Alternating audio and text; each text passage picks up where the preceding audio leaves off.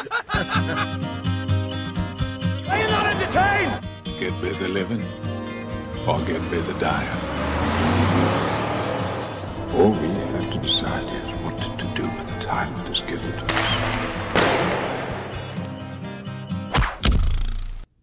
Welcome to this week's edition of Taboo Talk with Jay Louder. Today's guest is a former police officer. Matter of fact, it's the first police officer that we've had as on a podcast, and we've had a lot of different guests from a lot of different walks of life. In the last few years, we have seen that police officers have kind of taken a hit. There have been a lot of things negative that have been said in the media. Matter of fact, I think about on Sunday, my pastor said that there were over 800,000, and that includes police officers, all people in that line of work in the United States.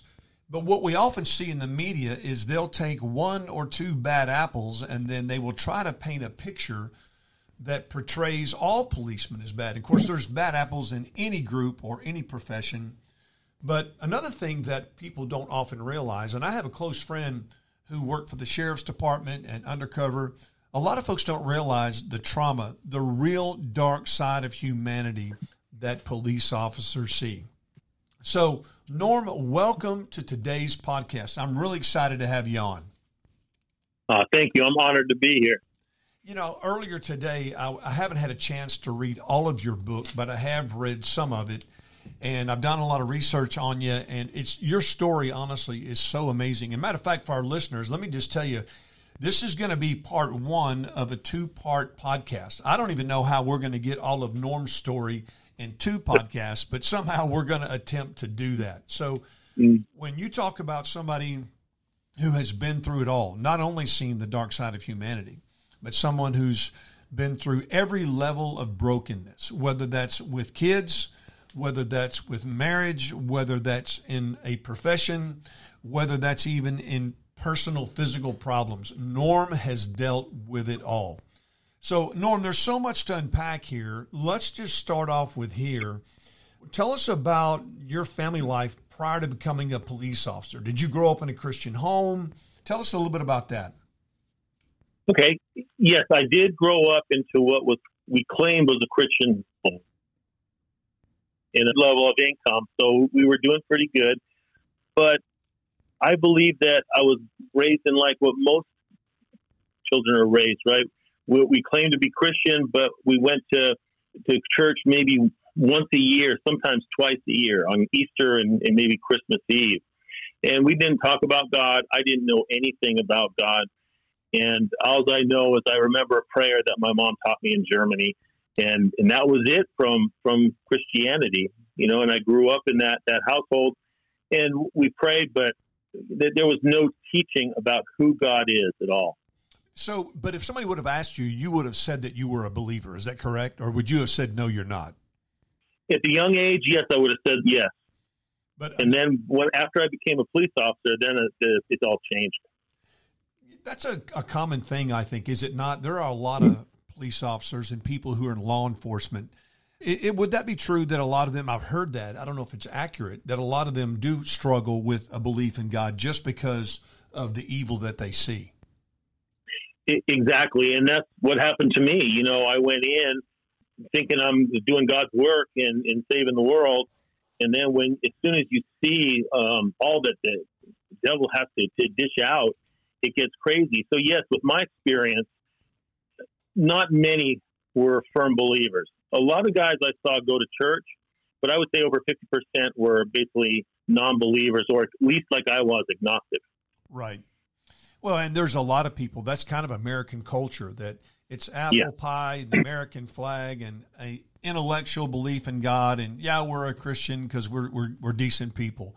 And when you talk about seeing the darker side of life, I mean, I think about just some of the things that I read in your book, everything ranging from a lady who shot one of your fellow officers in the forehead to a man who killed himself and his two young boys, to a plane crash where I think it was 14 people died. I mean, you've literally seen the worst of the worst of the worst. And there's nothing at all that can prepare you for it. Nothing. I mean, when I went to the police academy, there was a 3-hour block on stress relief, which was eating right and exercising. And that was it. It didn't say anywhere in the perspective, hey, join here and get PTSD. There is no way to prepare for it. And that's why I'm going out talking about it, because I want guys to understand that there is healing and there is hope. And even if you're a brand new recruit, to build up that resilience. So I'm so grateful that you're doing shows like this to prepare people. Well, when I read about some of the things that you saw, and that didn't even include the carnage, the physical abuse, the sexual abuse, the list goes on and on and on. It actually made me think about a guy by the name of Anton LaVey. He's now deceased, but he wrote the Satanic Bible, and he was actually a paramedic. And in his story, he said that when he saw what human beings could do to one another, that was when he disavowed God. So it's not surprising that when you see what you have saw, I guess when you see that, do you get to a point, or do you ever get to a point when you get calloused, when it no longer bothers you, when you're able to leave it at work and go home, or does it just always stick with you? Or does that really depend on the individual? Well, I think it depends on the individual. With me, I always took it home, although I never said anything at home. I remember, I hate to even admit this, but I remember spending evenings after everybody went to bed, going downstairs and crying, just because I didn't know how to handle it. But there are guys out there that are able to compartmentalize and just not feel, right? And that's why you see a lot on firemen and nurses and stuff. They have a really horrible sense of humor, right? The sense of humor is condescending towards the victim and stuff, because that's the only way that they can really deal with their issues of what they see, because as humans, God didn't create us to see this and to experience this. And, the human nature is always to respond in a sinful way when we try to cope with these things. Yeah, it's a coping mechanism. Just out of curiosity, did you ever know any other officers? And I know that you were a patrolman, you were on the SWAT team, but did you ever know any officers that were committed believers? I mean, true believers that were trying to live for God? No. There was one guy that actually became a born-again believer towards the end of my career. And this is the meanest thing, and I look back and I regret it, but a lot of us made fun of him. Like, come on, man, really, but a lot of us have to reach the bottom of the barrel before we can actually look up at him, right? Because as my career was going really well, and, my mental state wasn't, but my career was going very well, we believe that it's under our own, power that we're doing it, that it's my abilities, it's my smarts that's getting me through it. We don't think about God, right? But when I look back now and I see some of the dangerous situations that I've been in, I see God's fingerprints all over it. Yeah. But a few have, and a few got ridiculed. And it was kind of at my police department, the first one I worked at, it was the kind of the joke that, okay, if you go to this certain church, you're on the fast track for promotion because that's where the chief went.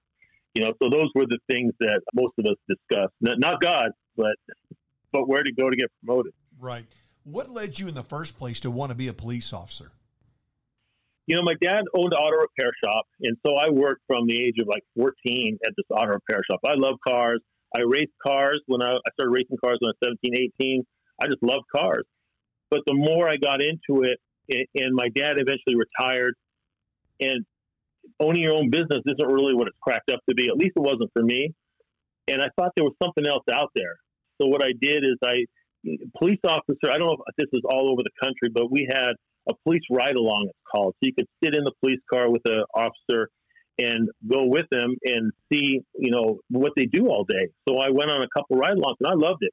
And I felt it was a calling. I felt that this is what I want to do. So I put myself through the academy, and we sold the business. My dad kept the property, and there I was at 24. Well, I started off as a reserve officer first to get my toes wet. And a reserve officer is basically an officer that works under a certified police officer under their supervision for free. So I did that for almost 2 years, and I said I loved it. So I put myself through the academy, and got hired right off the bat. And so you were a patrolman for how long? Oh, I was only a patrolman for maybe 3 years, maybe before when I first started, and then 2 or 3 years afterwards. And then is that when you joined the SWAT team, or is that when you went undercover? Kind of walk us through that, the progression of the ladder. So first you start on patrol, and then you move from there. So after you prove yourself in patrol, I went to 5 years of traffic enforcement. And traffic enforcement, I thought was going to be a lot of fun. And yes, it's one of those guys that, gives you guys tickets and stuff. And that was the bad part. But it gave me a lot of time to do the things that I like to do. So early in my career, I developed an expertise for narcotics. It was my opinion at that time through the things that I was learning that drugs was the fuel of the majority of the crime, right? Guys aren't breaking into your car and stealing your car to live in a gated community. What they're doing is they're feeding their addictions, and they're not selling drugs all the time just to get rich, because none of them are. They're feeding it to feed their habit, right? So I thought that was the evil scourge. And what happened was I developed an expertise in working on narcotics. One of my first books I wrote early as a 97 was The Patrol Officer's Guide to Narcotic Enforcement. So I was basically teaching patrol guys how to arrest people for narcotics. So as I worked in traffic, I did my traffic duties, and then in between I would look for arrests, for drug arrests and stuff. But the traffic is, I think, what really did me in, because traffic officers are responsible for investigating traffic accidents, everything from minor to fatalities. And during those few years there when I worked, we had, I think it was like 12 or 13 fatalities a year. We had some railroad tracks running through the city that we had train versus pedestrian accidents, all these things that we had to take. And, no one, like I said earlier, no one really prepares you to see the things that you see. When you, one of the traffic accidents, a person was beheaded. Another traffic accident, a child was killed. Another accident was a female walking on the railroad tracks, got hit by a train doing 60 miles an hour. I mean, you can imagine what that train does to the body. And then we have to help the coroner pick up the pieces. It just doesn't prepare you. And even afterwards, what do you do? We were never taught from. So you go from seeing that, and then writing the report. So your brain goes over it again. And then you go to the next call. Oh, there's a minor traffic accident at this intersection. You got to go take. And so there's no chance to process. There's no chance to reflect on what happened. And I'm not whining or sniveling about it. This is what every single police officer goes through every day. I understand it's changing now, but the guys that I speak to are saying, no, it's still the same. It's just there's no time to process or reflect on the things that you've seen. Right. So you were a patrolman, and then you worked narcotics, and then was SWAT? Well, go ahead. I worked traffic, and that was a 5-year program. And then during that time, I worked SWAT. So we didn't have a full-time SWAT team. So when something happened, you got called off your shift to go and respond as a SWAT officer. So I did 8 years of that at the police department. Then I did 3 years in narcotics, and then back to patrol before I decided I had enough of patrol. Uh-huh. What made you decide to go back to patrol? Just too much? I mean, I had to. You do 3-year rotation, and then you have to go back. Why do they do that? I mean, is there a certain rule on that? Yeah. Looking back now, it's a good rule, because you don't want to get too. It's a very different type of job, right? Because if you're out there working undercover and trying to buy drugs or speak to informants, you're working with the underbelly of everything, right? And one of my guys that I worked with, he let himself go too deep into that, and he ended up getting fired. And then a couple of days later, he ended up committing suicide over it. So there's a fine line that you have to balance on. And so 3 years, I would say is good. 5 years would probably be better, because you have to build up an expertise. But you see a lot of stuff in narcotics too. That's when I saw the child neglect, the child abuse kind of stuff. And I've never taken so many kids away from their parents as I did in narcotics, because you go to a house, you seize the drugs, and then you look in the fridge and there's nothing. And they've got 2 kids and there's feces on the floor. And, it's very stressful to order a child removed from the home and to watch them cry and scream for their mom, even though that it's the best for them. The child always loves their parents. So it's very difficult in that sense too.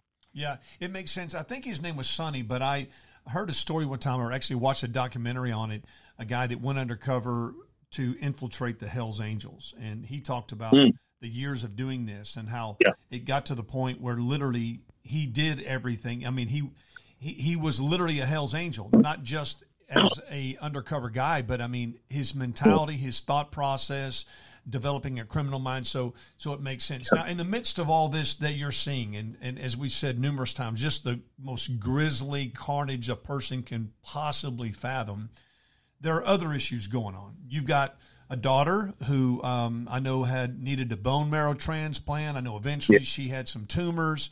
On top of that, you have some physical issues of your own. On top of that, you're going through you went through a divorce. So I presume that all these things, and matter of fact, tell our listeners, what was this physical condition? I saw a picture in your book of your feet, and I could not believe that was your feet. So what is that condition? Well, in 1998, when I decided to go to a state narcotics position, I don't know why this happened, but all of a sudden I just started developing these blisters under my feet, which are really they're called ulcers. So it is diagnosed as peripheral neuropathy. So it's the same thing that a lot of diabetics end up getting, but I'm not a diabetic. So all these blisters form. And then a couple months later, they found out that I had another disease, which was called Charcot-Marie-Tooth disease, which is an atrophy of the muscles in the limbs. So the neuropathy is a deadening of the nerves in the extremities, and this was a deadening of the muscles in the extremities. So what happened was I kept getting these huge ulcers on the bottom of my feet, and normally I would work through them, and after I'd have to change my socks 2-3 times a day because it just blood soaked. I mean, they just because this is very difficult to understand, but in the police culture, and I'm going to throw in the fire, the veterans, military vets, doctors and emergency room doctors and nurses, it's a different kind of culture, right? It's more of a warrior culture, a culture that, you have to work through the pain. You have to work through your mental distresses that are at home. You have to work through any kind of physical pain that you have in order to complete the job. Right. And if you show any sign of weakness, at least at this time, that during that time, which was the 90s and early 2000s, if you show any sign of weakness, then you're basically going to be shunned.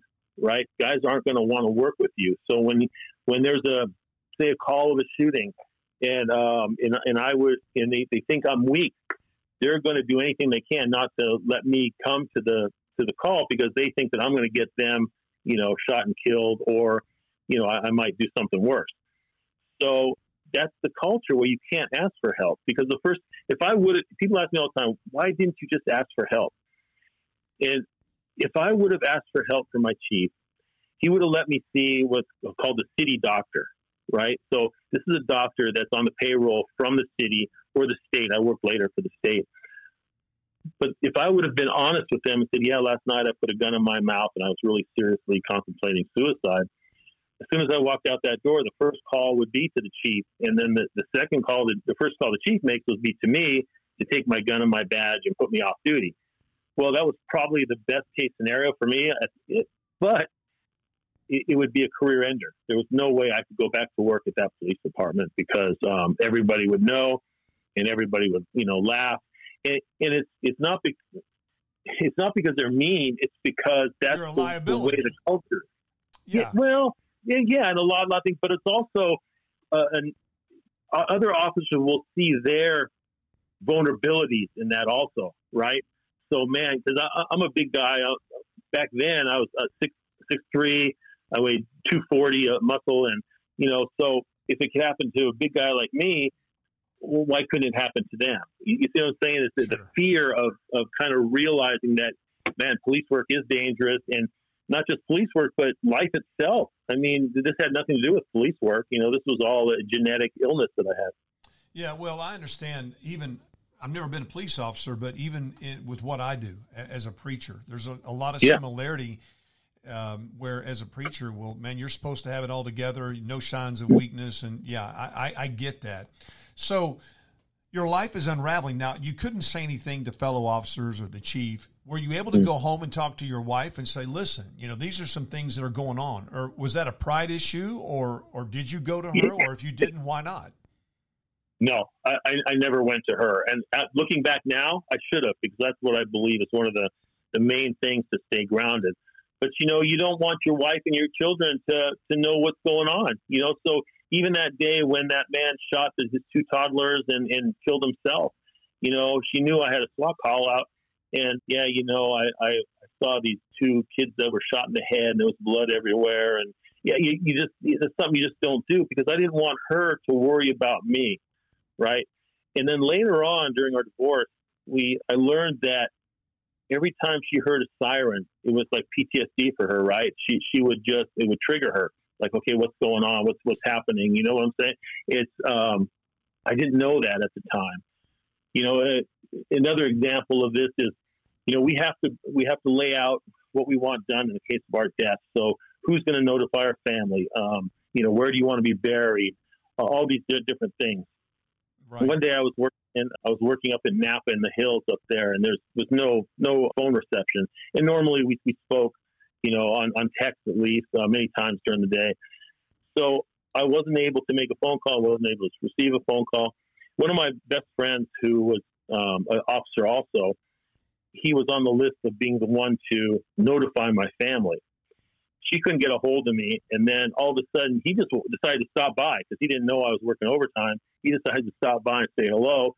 She sees him through the window in the door, and she just has a panic attack. She freaks out, and it was nothing. But this shows you what the families of the officers have to go through also, that they just don't know when you're coming home or if you're coming home. Right, and I think this is something that the general public doesn't think about. I'm not making excuses. There have been some cases in the media where there were some blatant things that were wrong, that shouldn't have happened. But the media never talks about the thousands upon thousands of calls every single day where people go out and they do their job and they do it right. And I think a lot of times people don't also realize that the impact not only on the officer, but as you stated, the officer's family.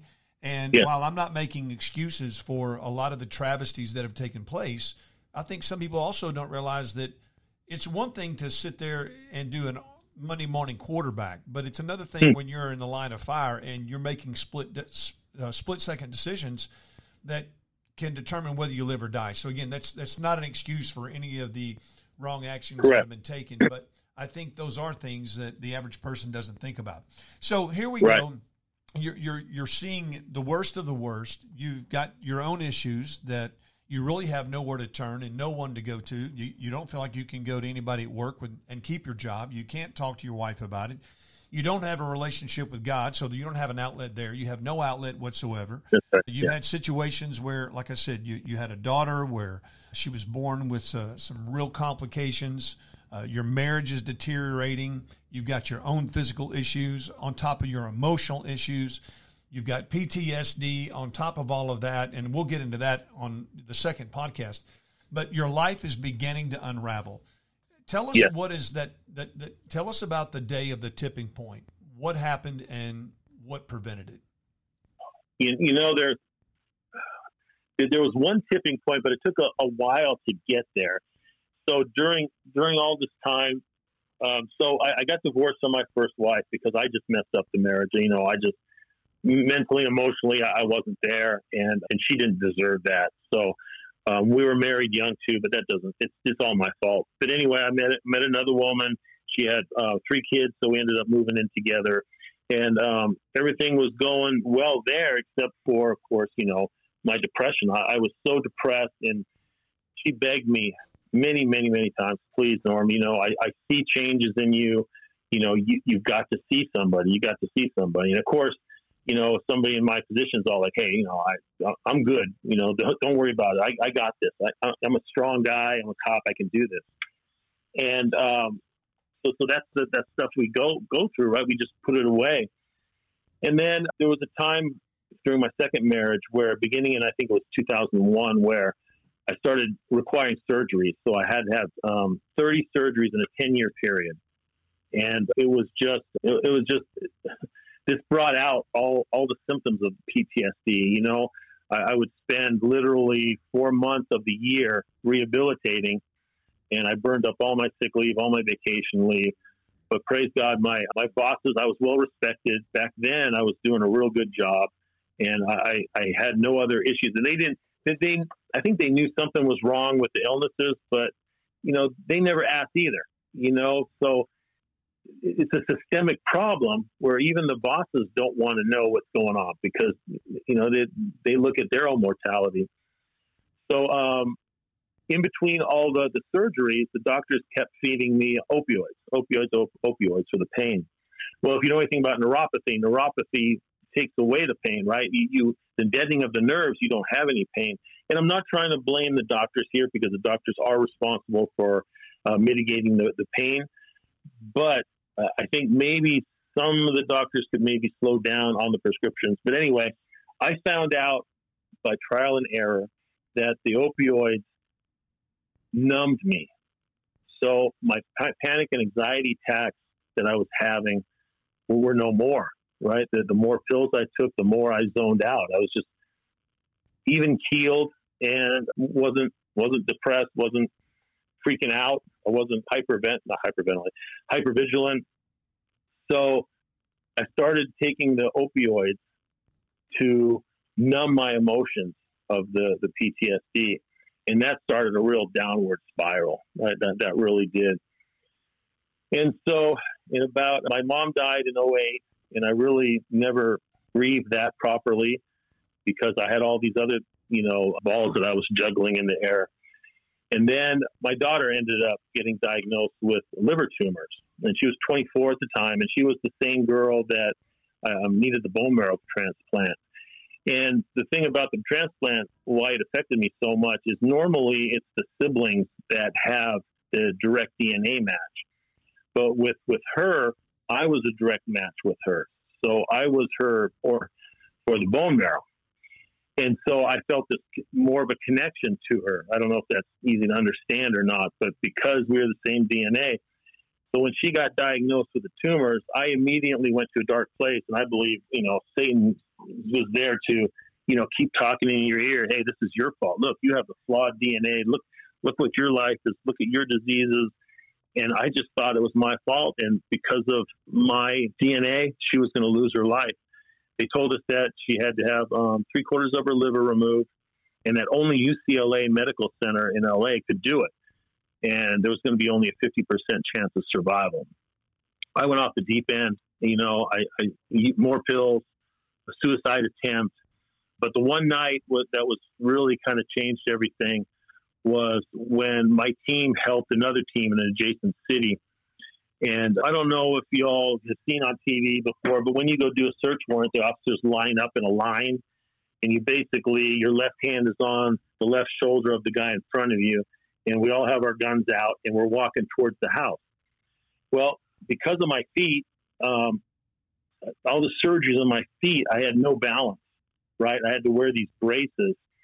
And the team knew that I suffered some leg problems, but not to the really extent they were. And I kind of lied to them about that. But the lying was just to, hey, listen, if I can make another couple of years and be ready for retirement, everything will be good. And I know that was the wrong thing to do. I put a lot of people in danger, but that's the mentality of a warrior, right? Keep going, keep going, keep going.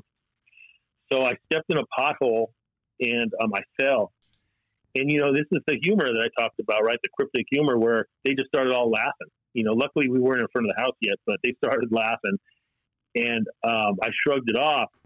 But when on my way home from work, it really hit me. It just hit. I just started bawling my eyes out and thinking to myself, okay, I'm exposed, right? All my lies have been exposed. They see that I'm weak. They see that I can't do my job anymore. I'm not fit for duty. and I really didn't see any other way out except for suicide. So I pulled over and stopped that. Was there any concern when you were taking all these opioids that it was going to affect you being coherent enough to do your job, that you might be putting yourself in even greater risk by being under the influence? Not for me, no, because they're prescription meds, right? How bad can they be?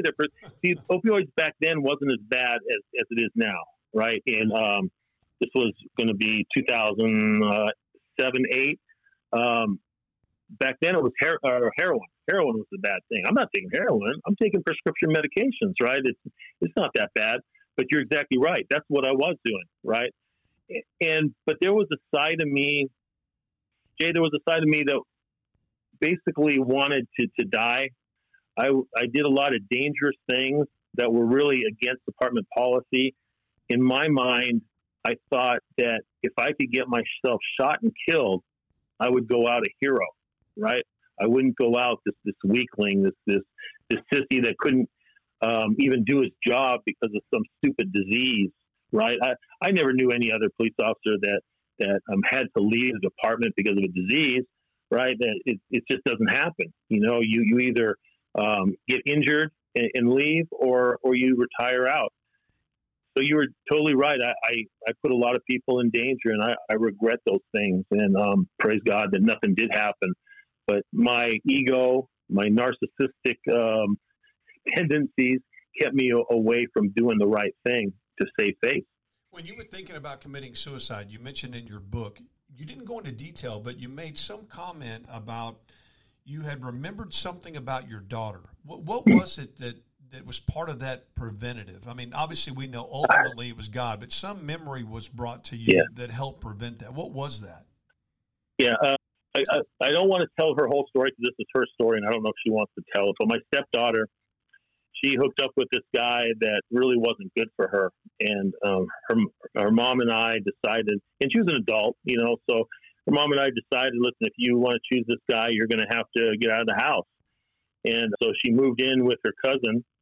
And one night, this guy ended up getting drunk and high on drugs. And he came over there and he tried to kidnap her. And he punched her a couple times, but she was able to run away. And he pulled a shotgun out of the car and tried to shoot her. And he shot 6 times, and praise God, missed her. He didn't hit her once, a double-aught buck, but then he shot and killed himself. And this is where it's shame. I'm so ashamed. That's why I didn't want to tell a story, but I'm starting to tear up now. When he shot himself in the head, he put the barrel under his chin, and he blew off the side of his face.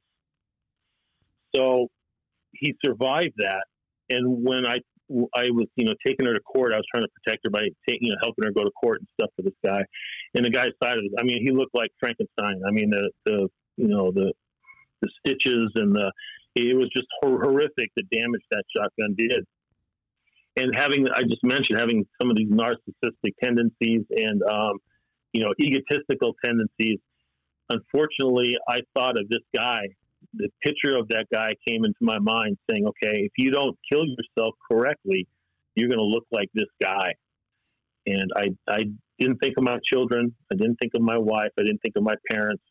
I thought about having a disfigured face. And that's why I didn't go into it, because it's very shameful for me. It should be the first thing we think about, right, is our wife and kids. But I thought about myself first. And that's the things that Satan wants us to do, right? Think of ourselves. And I didn't want to look like him, so I pulled the gun out of my mouth and didn't do it. Yeah, and very difficult to talk about. Yeah, I understand that. And I don't think, honestly, it's that uncommon. I remember the day that I was going to end my life. That was my greatest fear, too. It was all about me. I wasn't thinking about what is this going to do to my mom and my dad and my 2 sisters. I didn't want to be a vegetable. And so I wanted to be sure that when I pulled the trigger that it actually killed me, because I didn't want to be a vegetable sitting brain dead somewhere, than my mom having to pull the plug or me living through it. So, no, I understand that. So let's fast forward a little bit. God, we know ultimately that it was God that prevented that. He used the memory of what that guy looked like to help deter it. But the next thing you know, and I don't know how much later it was, but now you are under arrest. The police officer who's done the arresting is now the one who's being pursued for arrest. Yeah. Walk us through that. So the last suicidal attempt was just 3 months, I believe. 3 months before I really went off the deep end because I didn't want to lose my daughter, but I didn't want to live through any of that either. So it was a weird time for me. So this one day, acquaintance of mine who used to be an officer with me at the city that I worked, he turned in to be a private eye, and through this time, he was asking me to run license plates. In other words, check the registered owner of a license plate, or maybe run the driver's license status of a person that he was working. A lot of cops do it. I'm not trying to justify it in any way, but technically it's illegal. Well, I shouldn't say technically. It is illegal. It's illegal to access the computer system for personal use, right? Even if someone's under investigation, or they have to be under an investigation? Well, this was a private investigator. Oh, okay. So he had his own private security firm, and so it was illegal. It wasn't illegal for me to access it. It was part of my investigation, but because I was doing it for him, that was illegal.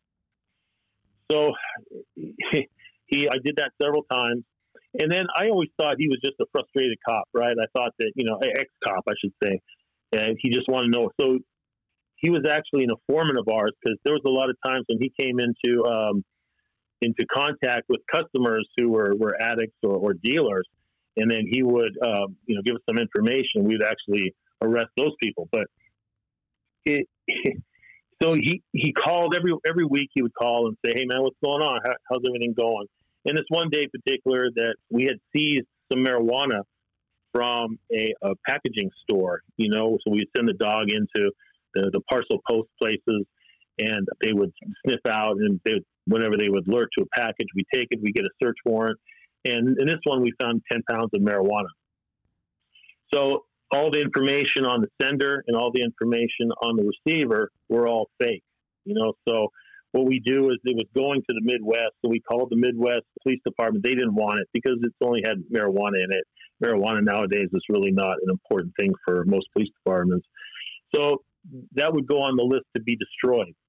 So I told him, yeah, we see some stuff. And so he goes, oh, okay, well, all right, talk to you later. So next week he calls up and goes, hey, what are you going to do with that weed? And I said, well, we're going to destroy it. And then he came out outright, blatantly just asked me, hey, give it to me, because I got some money issues and I could really sell it. And I was like, come on, no, it's stupid.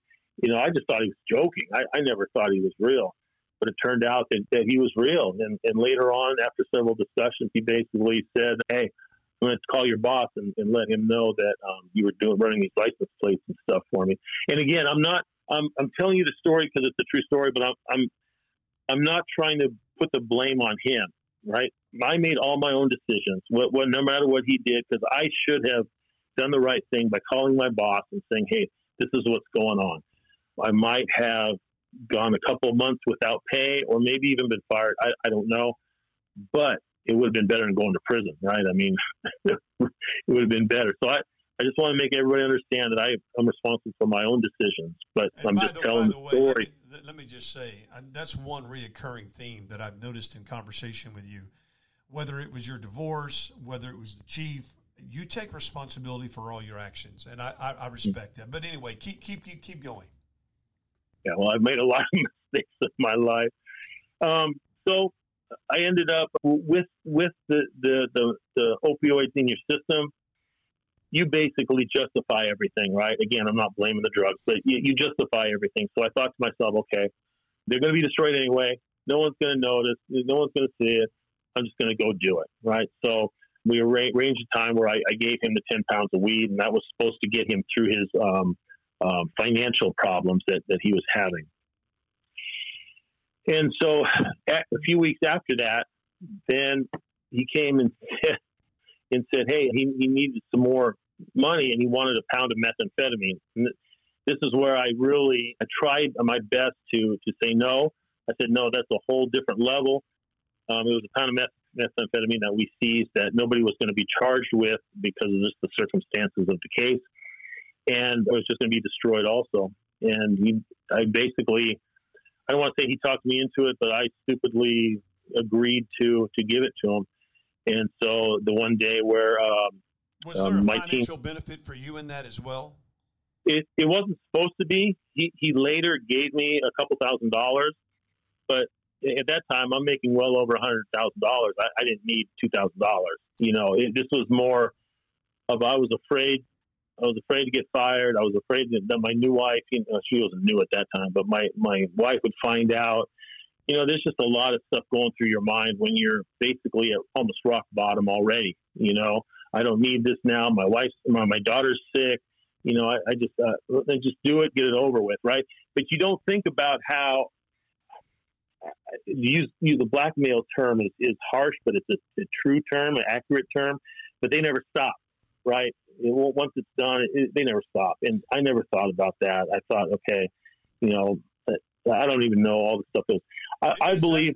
Is that common for a cop to be making $100,000 that many years ago? Oh, out here in California, yeah. Yeah, I forgot. I was California. Everything's you get paid a lot. Yeah. Everything's a lot more expensive. So, and another question I have: is it difficult in a situation like that for a police officer to get access to drugs that were supposed to be destroyed? I mean, was that a real secretive operation for you to be able to even get that?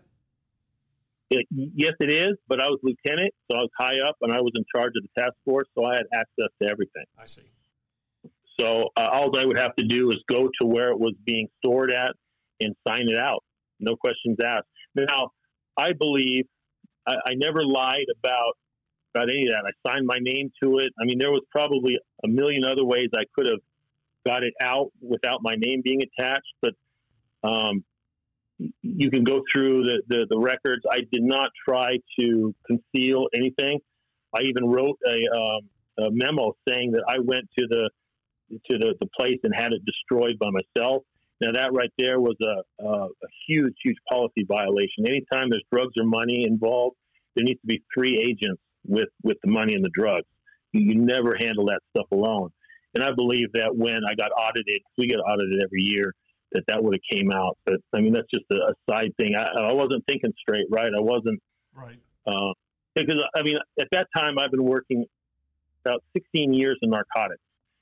And the way I kind of like to say it is, if I really wanted to sell drugs, I knew how to sell drugs, right? It's just, that's my job. For 16 years, I did wiretap investigation, cartel investigation, smuggling, you name it, I've done it. And I made no effort to conceal anything that I was doing, like, counter surveillance or using throwaway phones, anything like that. It was, as I look back now, I truly believe in my heart that I felt that I was too chicken to commit suicide, and this was the only other way out, was to sabotage myself, right? Self-destruction. And I would think, too, that, I mean, as an outsider looking in, when you put this in the panorama of all the other things that were going on in your life, with the PTSD, with the depression, with the situation with your kids, I mean, there is just a crock pot of problems here. And so probably rational thinking wasn't in alignment the way that it normally would be. Because even listening to the story, I would think that most people would go, well, once I give in to this first request, what's going to prevent him from coming back and saying the same thing again? Well, you gave me marijuana, and if you don't help me out on the next run, well, then I'm going to turn you in for that. I know that you weren't practically thinking, obviously.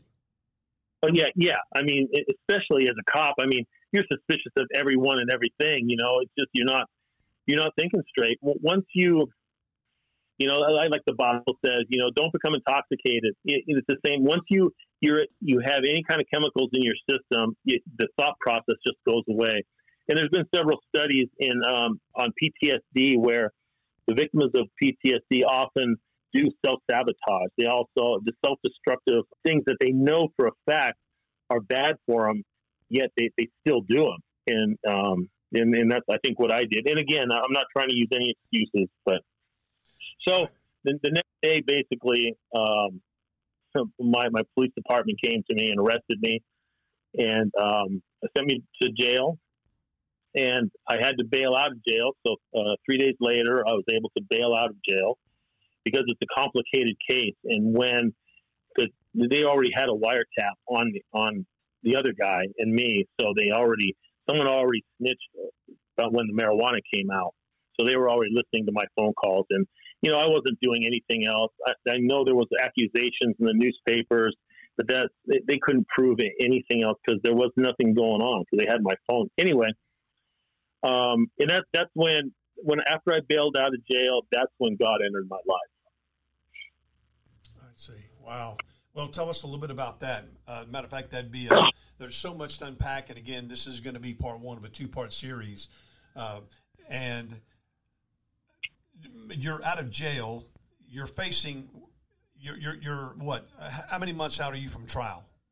Or have you already pled guilty? Well, I was going to plead guilty because, I did it. There's no sense for me to fight it. I thought in the state process, it'd probably be 6 months and I would probably wind up in prison. I was hoping for some leniency and stuff, but because of my job, obviously they had to set an example, which, I can't really blame them. But what they did is they took it federally because I knew a lot of the judges because I had a long career in this county and hundreds and hundreds of search warrants that were signed by judges, having lunch with some judges and stuff. And so they decided to take it federally. That way there would be no way any judge could, look favorably upon me, and they took it out of the district attorney's hands because I had built up this relationships with district attorneys, and I get it. The problem with the federal system is it's a lot more time in prison. Right. So, when we get to it later, I'll tell you, but yeah, I would have done less than half the time I already served if this was a state case. So you're out on bail right now, and in this part of the story, you're out on bail. You pretty much know that you're going to prison, and I've been in enough prisons to know that prison's a really dangerous place, especially when you're a police officer. So you got to be terrified knowing what's ahead of you. Oh yeah, I'm scared to death. I'm a nervous wreck. I keep looking out the windows. The press was parked in front of my house for days. I couldn't leave the house.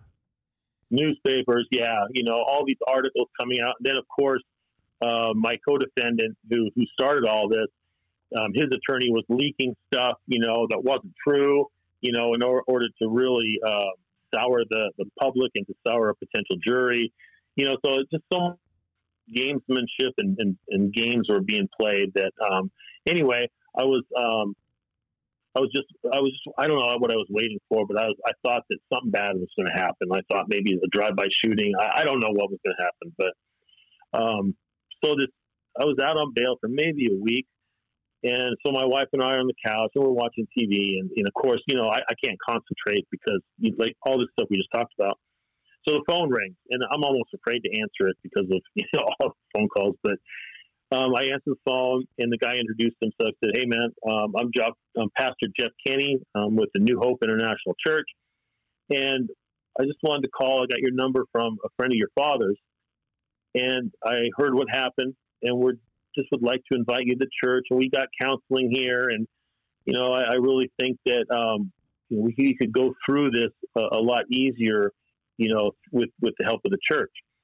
And in my mind, I'm thinking to myself, God, why is this guy calling me? I don't want to go to church, And so I'm really polite. My mom taught me to be polite, but I'm just blowing him off, right? Nah, I think I'll be okay. Well, come to our church. I said, no, I don't think that's right for me. So did it seem odd that a guy that you know nothing about? Did you later find out? What was his angle? Did he know your father? Did he know a relative? Or no. Was he just a pastor that read the article in the paper and was concerned about you? Well, let me just tell the end of the phone call first, and then I'll go into that. So he says to me, okay, before I hang up, is it okay if I pray for you? And I said, sure. In my mind, I'm more sarcastic. Yeah, knock yourself out, whatever you want to do. I had no really idea. Besides the German prayer that I learned, I don't know anything about praying. I don't even know how to pray. And he says the sinner's prayer, right? I had no idea what the sinner's prayer is. And at the end, he says, can you accept Jesus Christ as your Lord and Savior? And I didn't know what to say, and I didn't want to be mean, so I said, sure, yeah. He goes, well, my doors are always open. Please call me if you need anything. We just want to love on you and we want to help. So I hang up. So later on, we became good friends. He's my spiritual father now. But yes, he was one of his parishioners was a friend of my father, and so she gave him my phone number because my dad said, "Yeah, go ahead and call him. It's okay." He didn't know me. He didn't know who I was or what I was about or anything.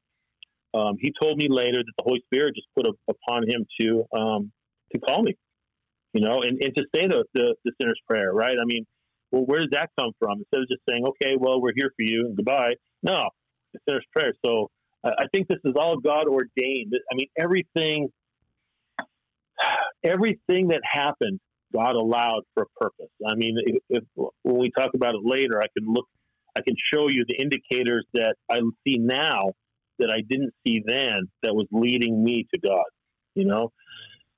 So we went to church. Hang on. Now you got it. I'll tell you what we're going to do. We're 53 minutes into it. We're going to stop this podcast, and we're going to leave everybody hanging on a limb.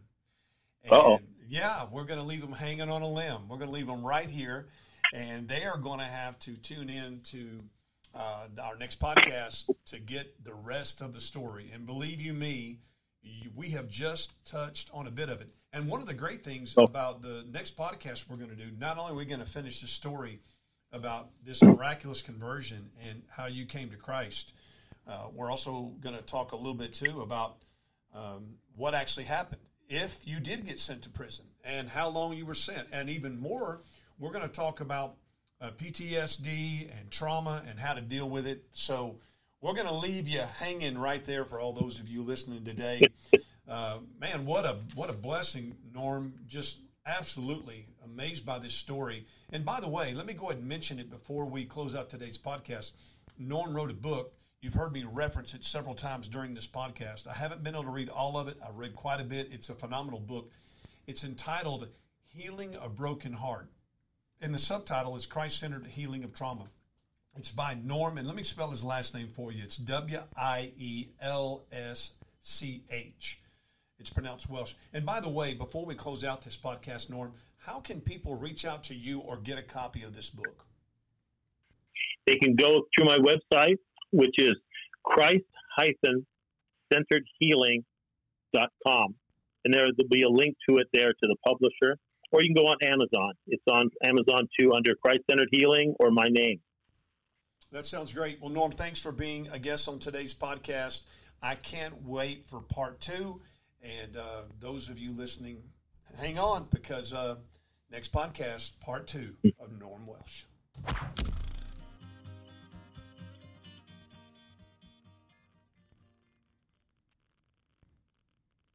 Okay, Norm, going great.